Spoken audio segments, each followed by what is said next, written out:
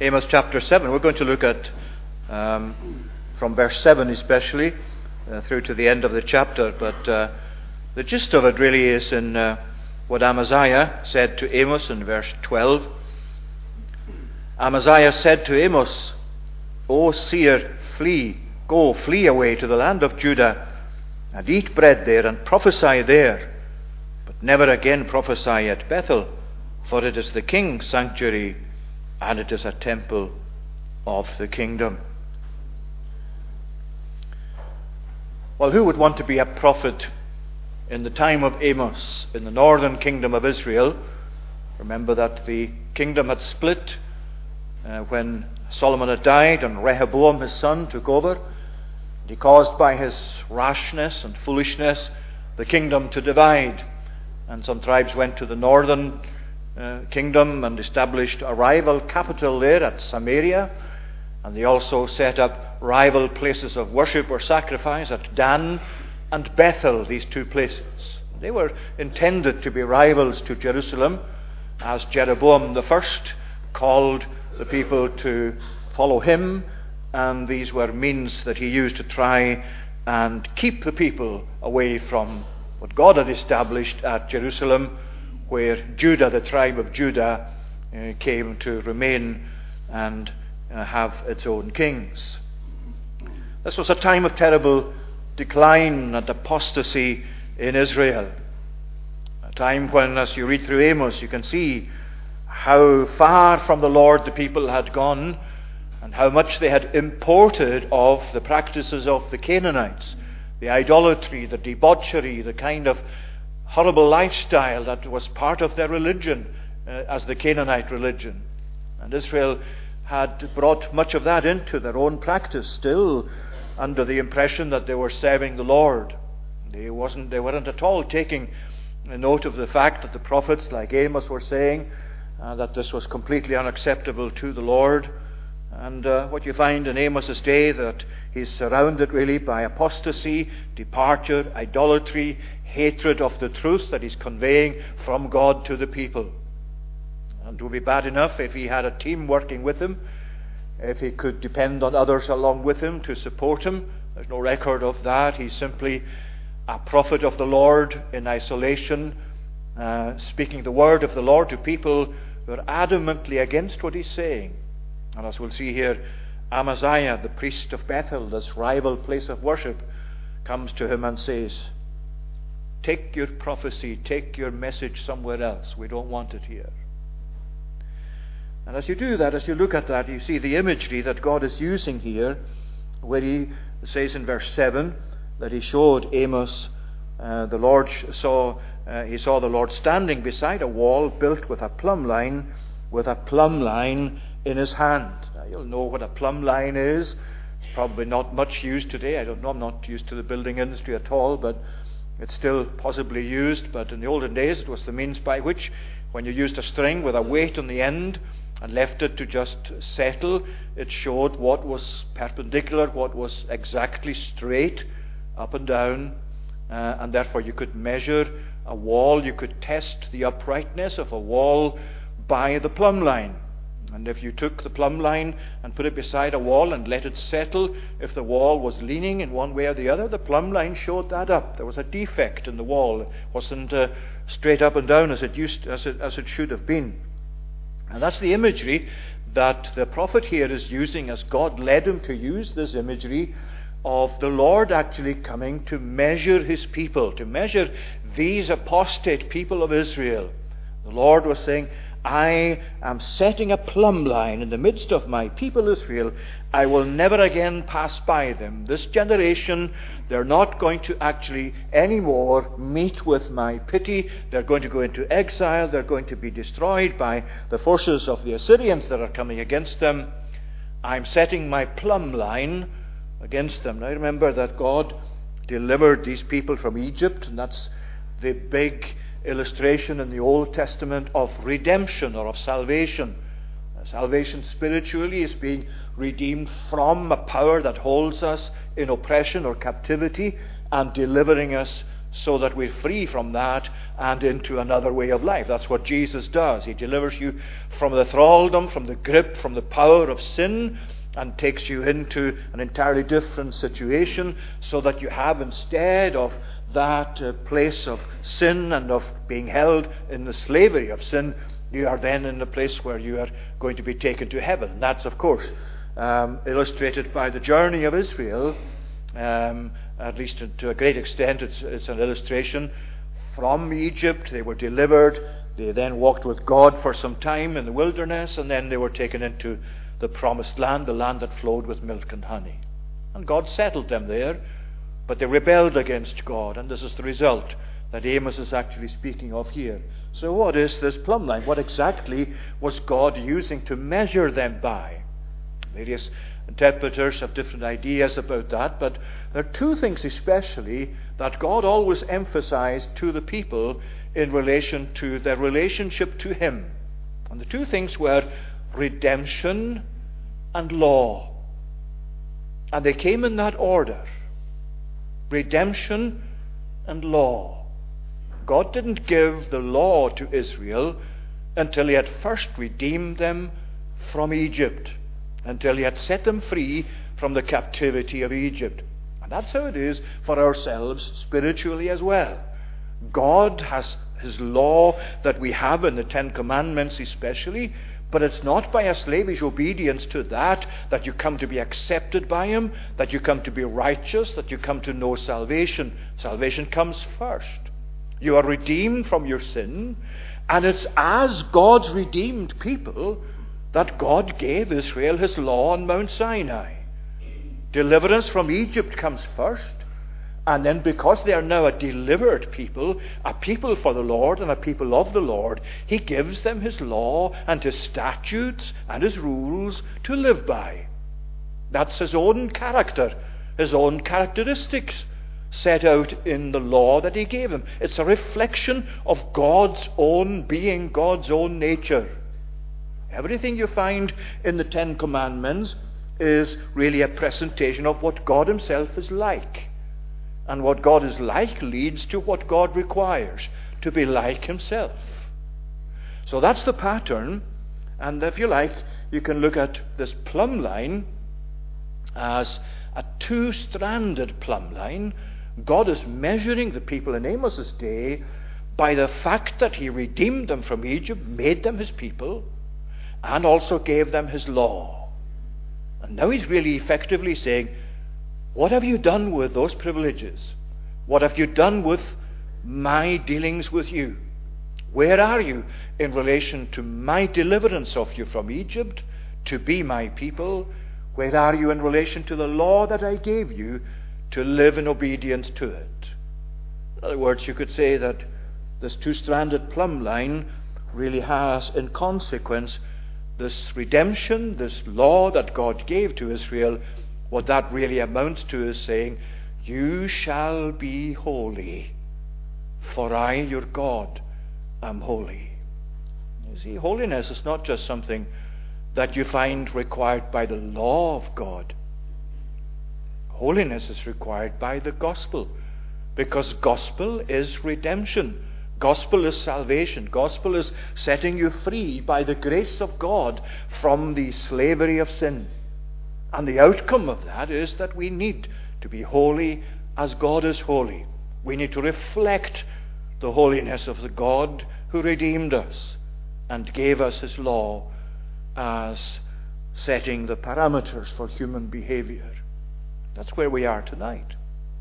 That's where all of us are as Christians tonight. Those of us who are Christians, who know God's redemption for ourselves personally. God is setting that against our present life. And He's measuring us by His plumb line. And He's asking you and He's asking me tonight, how near are you to this plumb line, to this perfect line that I'm holding against you?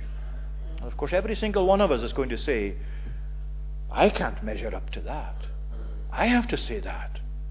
Kenny has to say that. We preach the gospel. We know that we stand in this pulpit and preach the gospel as sinners ourselves. as people who still have sin to confess in our own experience on a daily basis. But here is God saying, this plumb line, this redemption, this law, it's especially in Jesus Christ.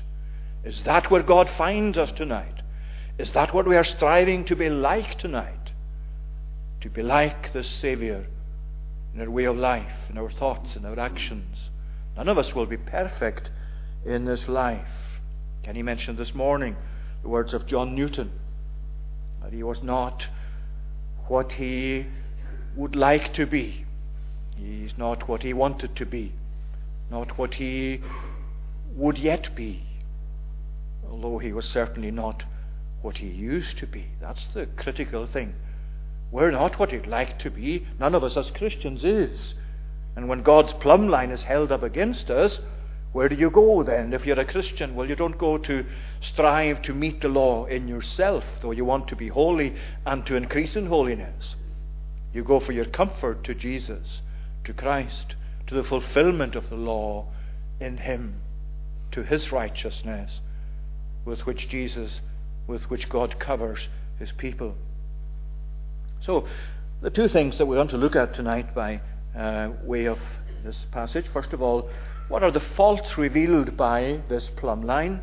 This is looking at the society, if you like, of Amos. And although our own society is not a society as they were in covenant with God, nevertheless there are principles here that apply to every society of human beings. A lot of people make the excuse nowadays, or try to find reason their way out of the kind of lifestyle that a Christian life is, by saying, well, that Bible's all right for Christians, or the Ten Commandments are okay for Christians, and Christians can follow them if they like, but they're not for me. I'm not a Christian, so they have nothing to do with me.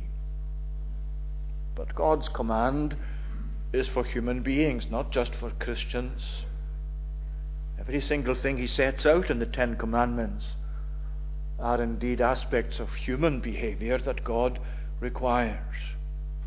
And the faults that are revealed by this plumb line in the teaching of Amos, in this passage indeed, first of all, there's a distortion of the truth on the part of these people. Now, that's exemplified or seen by way of example in Amaziah, especially the way he treats and deals with Amos. So there's a distortion of the truth. You can see that in verses 10 to 11. Amaziah, the priest of Bethel, sent to Jeroboam, the king of Israel, saying, Amos has conspired against you in the midst of the house of Israel. The land is not able to bear all his words.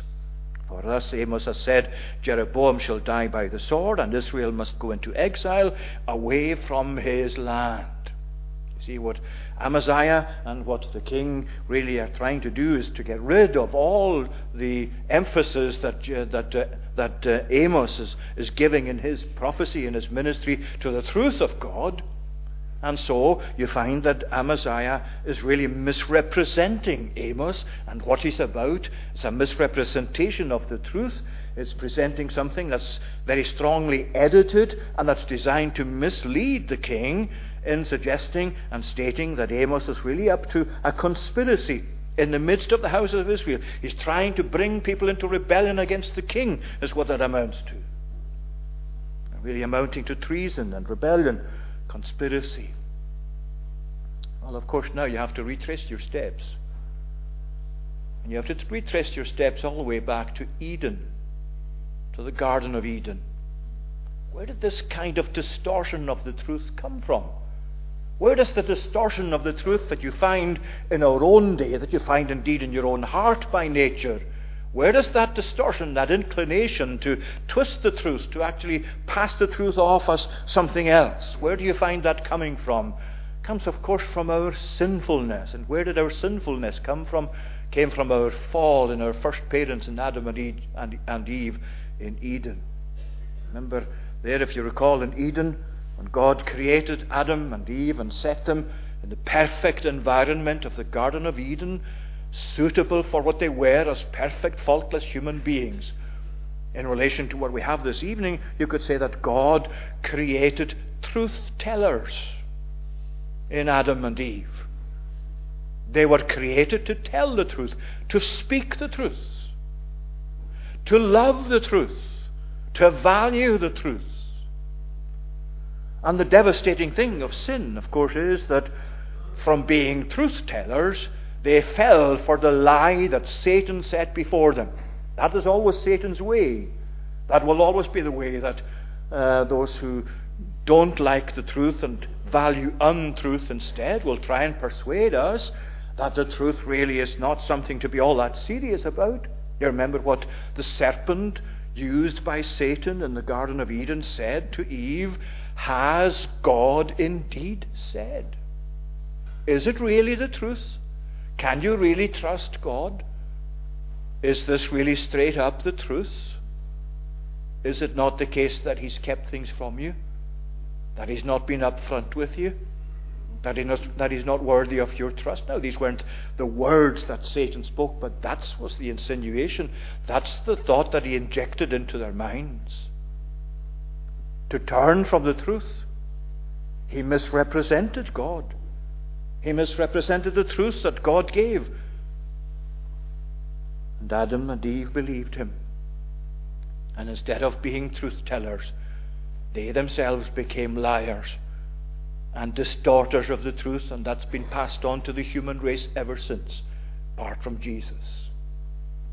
You remember what happened when God searched them out in the garden and found Adam and Eve hiding, trying to hide from God? Have you eaten of the fruit that I forbade you, he said to Adam. The woman whom you gave me, she gave me and I ate. You see, he's passing the buck. He's passing off what he did. He's trying to evade the truth. And so God went to Eve and asked her regarding what she had done. The serpent beguiled me and I ate. You see what's happened to human beings. The truth tellers that God created have become liars and twisters of the truth. That's why the world is how it is. That's why we need the grace of Christ to clean us from within. That's why we need a rebirth. Because in our natural state, we're not truth tellers anymore. We twist the truth. We deviate from the truth. We're twisted inside so as not to tell the truth anymore. Not to love the truth anymore. And the society that Amos belonged to had really grossly increased their untruthfulness and disobedience to the truth of God. You see, there are implications to that before I leave the point, this distortion of the truth. Implications to that, really, if you go back to the Ten Commandments, and especially the 9th commandment, which commands us thou shalt not bear false witness against your neighbor. Because to bear false witness, to distort the truth, to manipulate the truth, to misrepresent your neighbor or whoever it is, what is that doing? It's destroying their reputation. It's destroying their good name. It's something that they may never get back again. Now, that's an important point in the society we belong to. Because sadly, there's little hesitation on the part of many people, and many people in authority, and some in the media, all sorts of agencies, all sorts of different situations and circumstances that people are in, and there's little hesitation in twisting the truth, in misrepresenting people, in actually suggesting they're something other than they are. And people get ahead that way in human terms. They manage to advance their cause in that way, by untruth. And so Amos is calling the people back to be truthful, to be the truth of God. When you think of God's plumb line today and setting it against our own society, well, the wall's not very straight, is it? You could say in some ways it's almost flat on the ground. In the words of Isaiah, truth is fallen in our streets. Just as if truth were a figure, he personalizes the truth and says, this is what's happened to us. This overlap with the prophecy of Amos. Amos, the northern kingdom, Isaiah in the southern kingdom, complaining of the same thing, God's message in the same way, pointing to untruth and unreliability. Well, there's distortion of the truth. And you can see how that comes so relevant in our own circumstances too. Whatever we are, let's be straight, let's be honest, let's not be misrepresenters of any human being, whatever we think of them, however much they differ from us, however much we might be tempted to hate them or just say something about them that isn't just quite true. Remember the 9th commandment. Remember God's truth. Remember God's plumb line. Not only is there distortion of the truth, but there's secondly a hatred of the truth. Look at verse 12. Amaziah said to Amos, O seer, flee away to the land of Judah, and eat bread there, and prophesy there, but never again prophesy at Bethel, for that's the king's sanctuary, and is a temple of the kingdom. Now you notice who the speaker is. The speaker is the priest of Bethel, the religious leader of Bethel. And he's got it in for this Amos, because Amos is speaking for God, and the things of God are against the things that Amaziah and his king have been promoting. And what is he really saying? He's saying, Amos, we don't want your message here anymore. Do you not understand that this is the king's temple? Do you not know that this, in fact, is Bethel, the king's sanctuary? This is the temple of the kingdom. This is what we're about, and you're actually interfering with it. And we don't want your truth here anymore. We want you to take your truth somewhere else. Go south. Maybe they'll listen to you there. Anyway, even if they won't, we want rid of it. Don't stay here and preach your message. Take it somewhere else. Isn't that relevant? Isn't that relevant in today's world that you and I seek to live in as being truthful for God? Don't you find religious leaders departing from the teaching of the Bible on so many subjects? Don't just pick out one or two, just wherever it's a departure from the truth on whatever aspect of the truth God is mentioning or commending to us. Where you find religious leaders in opposition to that and basically saying, we don't want your Calvinistic or evangelistic message here. This is the king's sanctuary. This is for us. We're in charge here. Take your message somewhere else. And of course, you can expand that, as you well know, into education, into other areas of our society, whether it's in medical ethics, where you find so much now that's a drive towards the likes of euthanasia. Abortion, of course, has been in practice for many, many years. And sadly, no decline, but rather an increase in it. Same happening all over the world. And when you try and bring the message of the gospel, the message of God's word, the message of the sanctity of human life, the message of education to be based upon the truth of God, whatever it is we're teaching, the truth of God has to underlie it. What are you told? You're told very often, well, that doesn't belong here. That's outdated. This is the king's sanctuary. This is now 2019. We don't actually allow these things anymore. And people who believe these things, well, they're not fit for public office. They shouldn't bring their Christianity into public office. They can be Christian somewhere else. They can go and be isolated by themselves. They can believe what they want to believe elsewhere, but don't make it part of what you teach. There's a hatred of the truth. And there's a temptation to us all in that. Like there was a temptation for Amos as well. Because Amos might have thought to himself, well, why should I put myself through this? Why shouldn't I go south? Why shouldn't I take up my prophecy somewhere else and I can be done with this kind of stuff? This kind of opposition, this kind of hatred. I can go somewhere else where this isn't really my experience. And isn't that one of the ways in which the world and the devil will try to tempt yourself away from standing for Christ? When the message is brought to you from whatever source, take that away from here. Go south. Go somewhere else. Go to people who might be of the same mind as yourself, but don't promote the values of Jesus and of the law of God here in this place.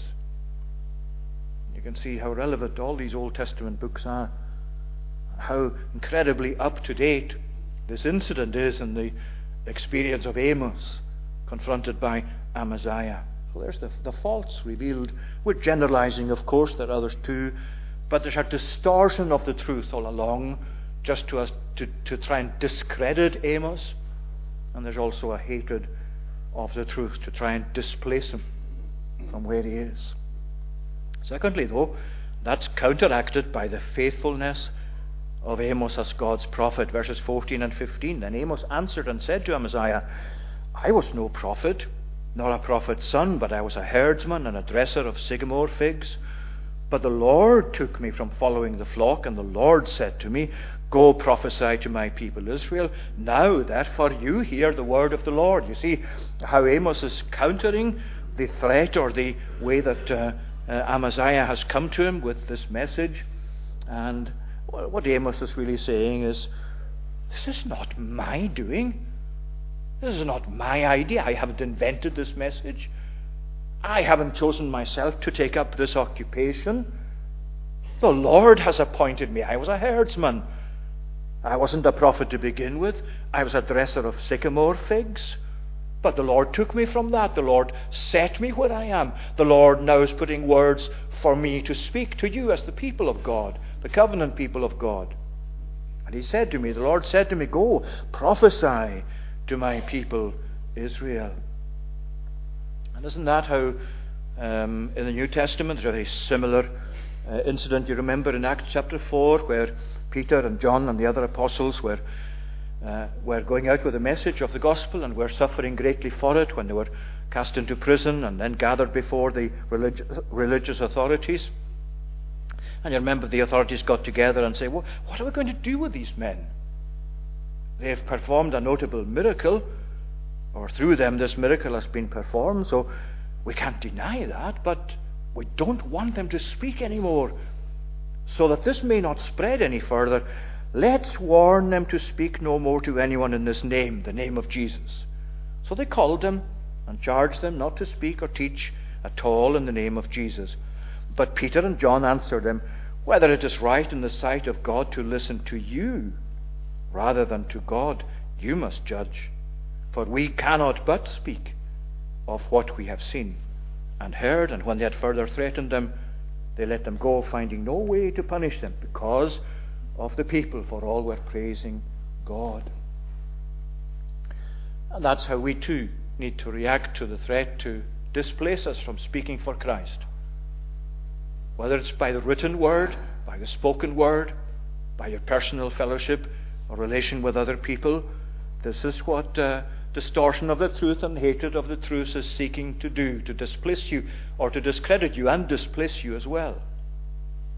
And your obedience to God and our obedience to God, not just individually but as a congregation of people, to be obedient to the Lord in our calling and the mandate that God has given us, because the opposition to that mandate, which is go and make disciples of all nations, that's what Christ said to the disciples. That's the mandate for evangelism that He's given to His church that remains to this day. That's our mandate as a congregation to go forth with the message of Christ into the world.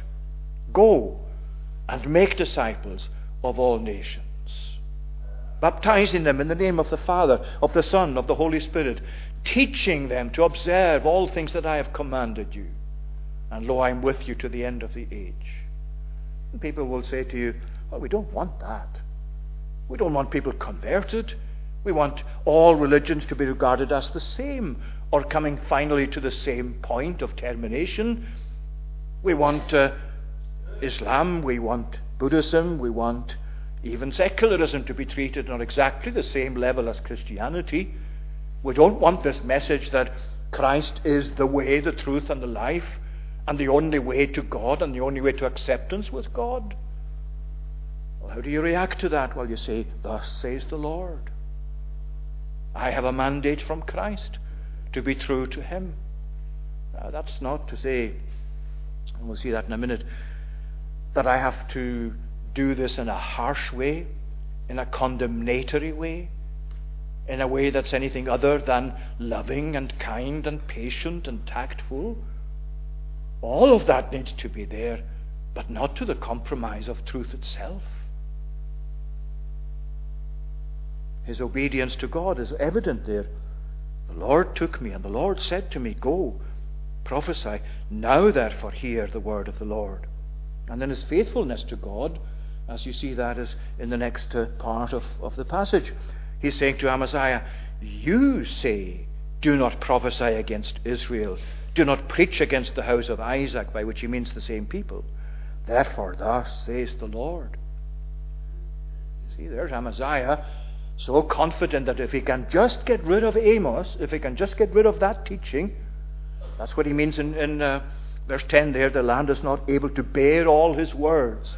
What he's really saying, if people start listening to him and believing him, it's going to be a disaster. The land is going to come to be divided. This is just going to end in tragedy.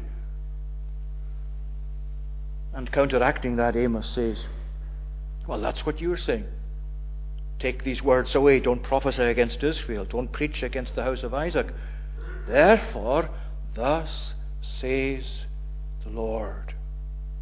You always have to counter untruth or misrepresentation with truth itself. And the truth will always show itself to be the truth. You see, Amos is focusing on the origin of the truth, on the origin of the words that he's prophesying or preaching. And the origin, of course, is God himself. It's not a human invention. It's nothing less than what God has given to him to teach. Not only the origin, but also the effect of that word. That's this word preach in verse 16, the second half of it, where he says, don't prophesy against it. Don't preach against the house of Isaac. That is an absolutely beautiful word in Hebrew. Because it means literally just to drop like droplets of rain, or that you might find with dew, similar to what Hosea says in chapter 14, where God is saying to Israel regarding future blessing, I will be like the dew to Israel. What is more gentle than dew as it falls during the night onto the ground? But for all its gentleness, it's incredibly productive. It's fructifying. It gives the necessary conditions for growth.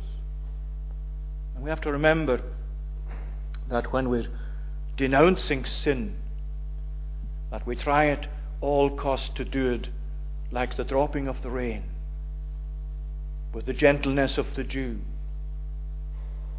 not to speak in or seek to preach in a way that's just rowing with people, or harsh arguments. What Amos is saying, or what Amaziah is actually saying here, is really a reflection of what Amos himself was doing. Amaziah knew very well that Amos was actually dropping the words of the Lord like the dew on Israel. He wasn't being harsh with them. He wasn't scolding them. He was firm with them. He pointed out sin for sin that it was. But he did it compassionately. He did it with understanding. He did it with patience. He did it with tact.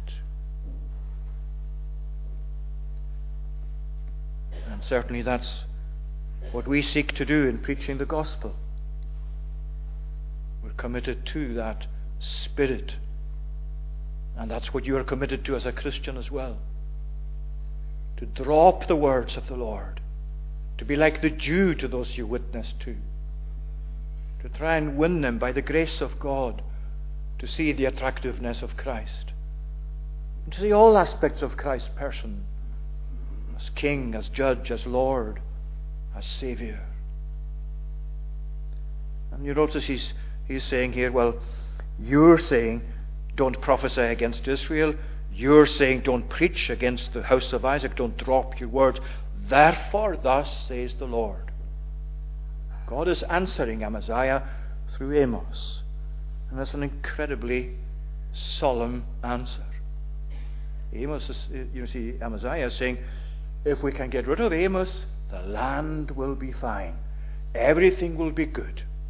Everything will settle down. Let's just get rid of this person and this preaching, this message, and let's just get on with it. And Amos has to tell him, thus says the Lord, you can get rid of me, but God's word will be fulfilled. Your wife shall be a prostitute in the city, and your sons and your daughters shall fall by the sword, and your land will be divided with a measuring line. You yourself will die in an unclean land, and Israel shall surely go into exile away from its land. You see, the Assyrians are on the horizon. They're ready to overtake Israel.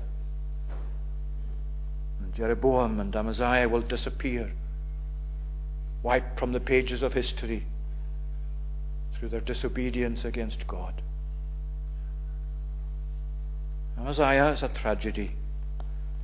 Everyone who hears the words of the Lord and continues in disobedience against them, every one is a tragedy. Amaziah heard the word of God. He refused. He refused to accept it. He refused it as the truth. He thought he was better without it, or that he could manage on his own, that he could lead the country along with the king into better times. But Amos has to say to him, this word of the Lord through me will be fulfilled. You'll see it. You will know then what is truth and what isn't. And so it is for you and for me too. However many people you see saying that this Bible is unreliable, outdated, that it can't possibly be the Word of God. There are so many things in it that just don't add up. Thus says the Lord. You reject His Word, and you will find out that it is true. And I hope you and I will not find that out to our cost the way Amaziah did. All of those souls in hell tonight know one thing for sure, that the Word of God is true. That they were fools to neglect it. They have an eternal regret which will never end, because God's Word will not be laughed at, will not be displaced, will not remain unfulfilled. Thus says the Lord. Let's pray. Lord, help us, we pray, to be obedient to your word in all that you set before us, whether it is in prophecy, in law, or in gospel. Whatever type of teaching it is, grant us faith to respond. Grant us, we pray, to bow before you, to acknowledge the authority of your word, the truth of your word. Help us to value it and to carry it into the world in which we live, in that spirit of honesty and truthfulness and obedience to Christ. So receive our worship, we pray, again this evening. Bless all that was done already this morning by way of remembrance in the sacrament of the death of our Saviour. And in all of these things be with us, and continue to bless us for Jesus' sake. Amen. Let's conclude now by singing in Psalm 74, page 319. That's Psalm 74, tune is Irish. We're singing verses 20 to 23. That's on page 319. And to thy covenant have respect, for earth's dark places be full of the habitations of horrid cruelty. O let not those that be oppressed return again with shame. Let those that poor and needy are give praise unto thy name. Verses 20 to the end of the psalm.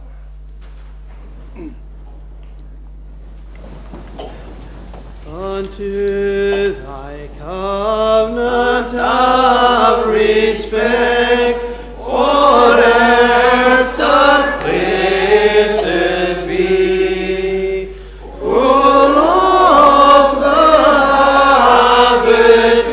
habitations of horrid cruelty. O let not those that be oppressed return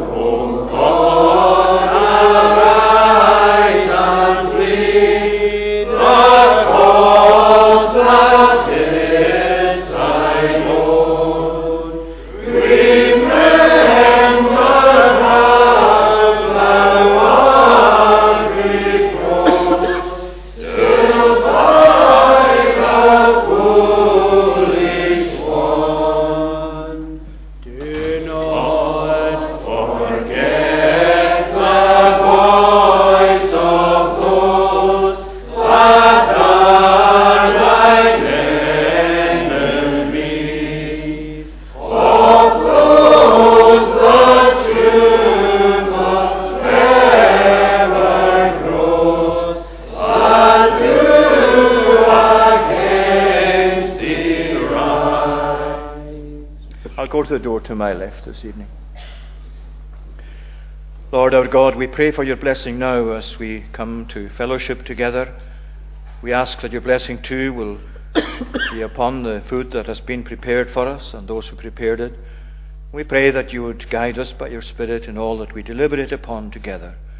And we pray now that your grace and your mercy and your peace will be our portion now and evermore. Amen.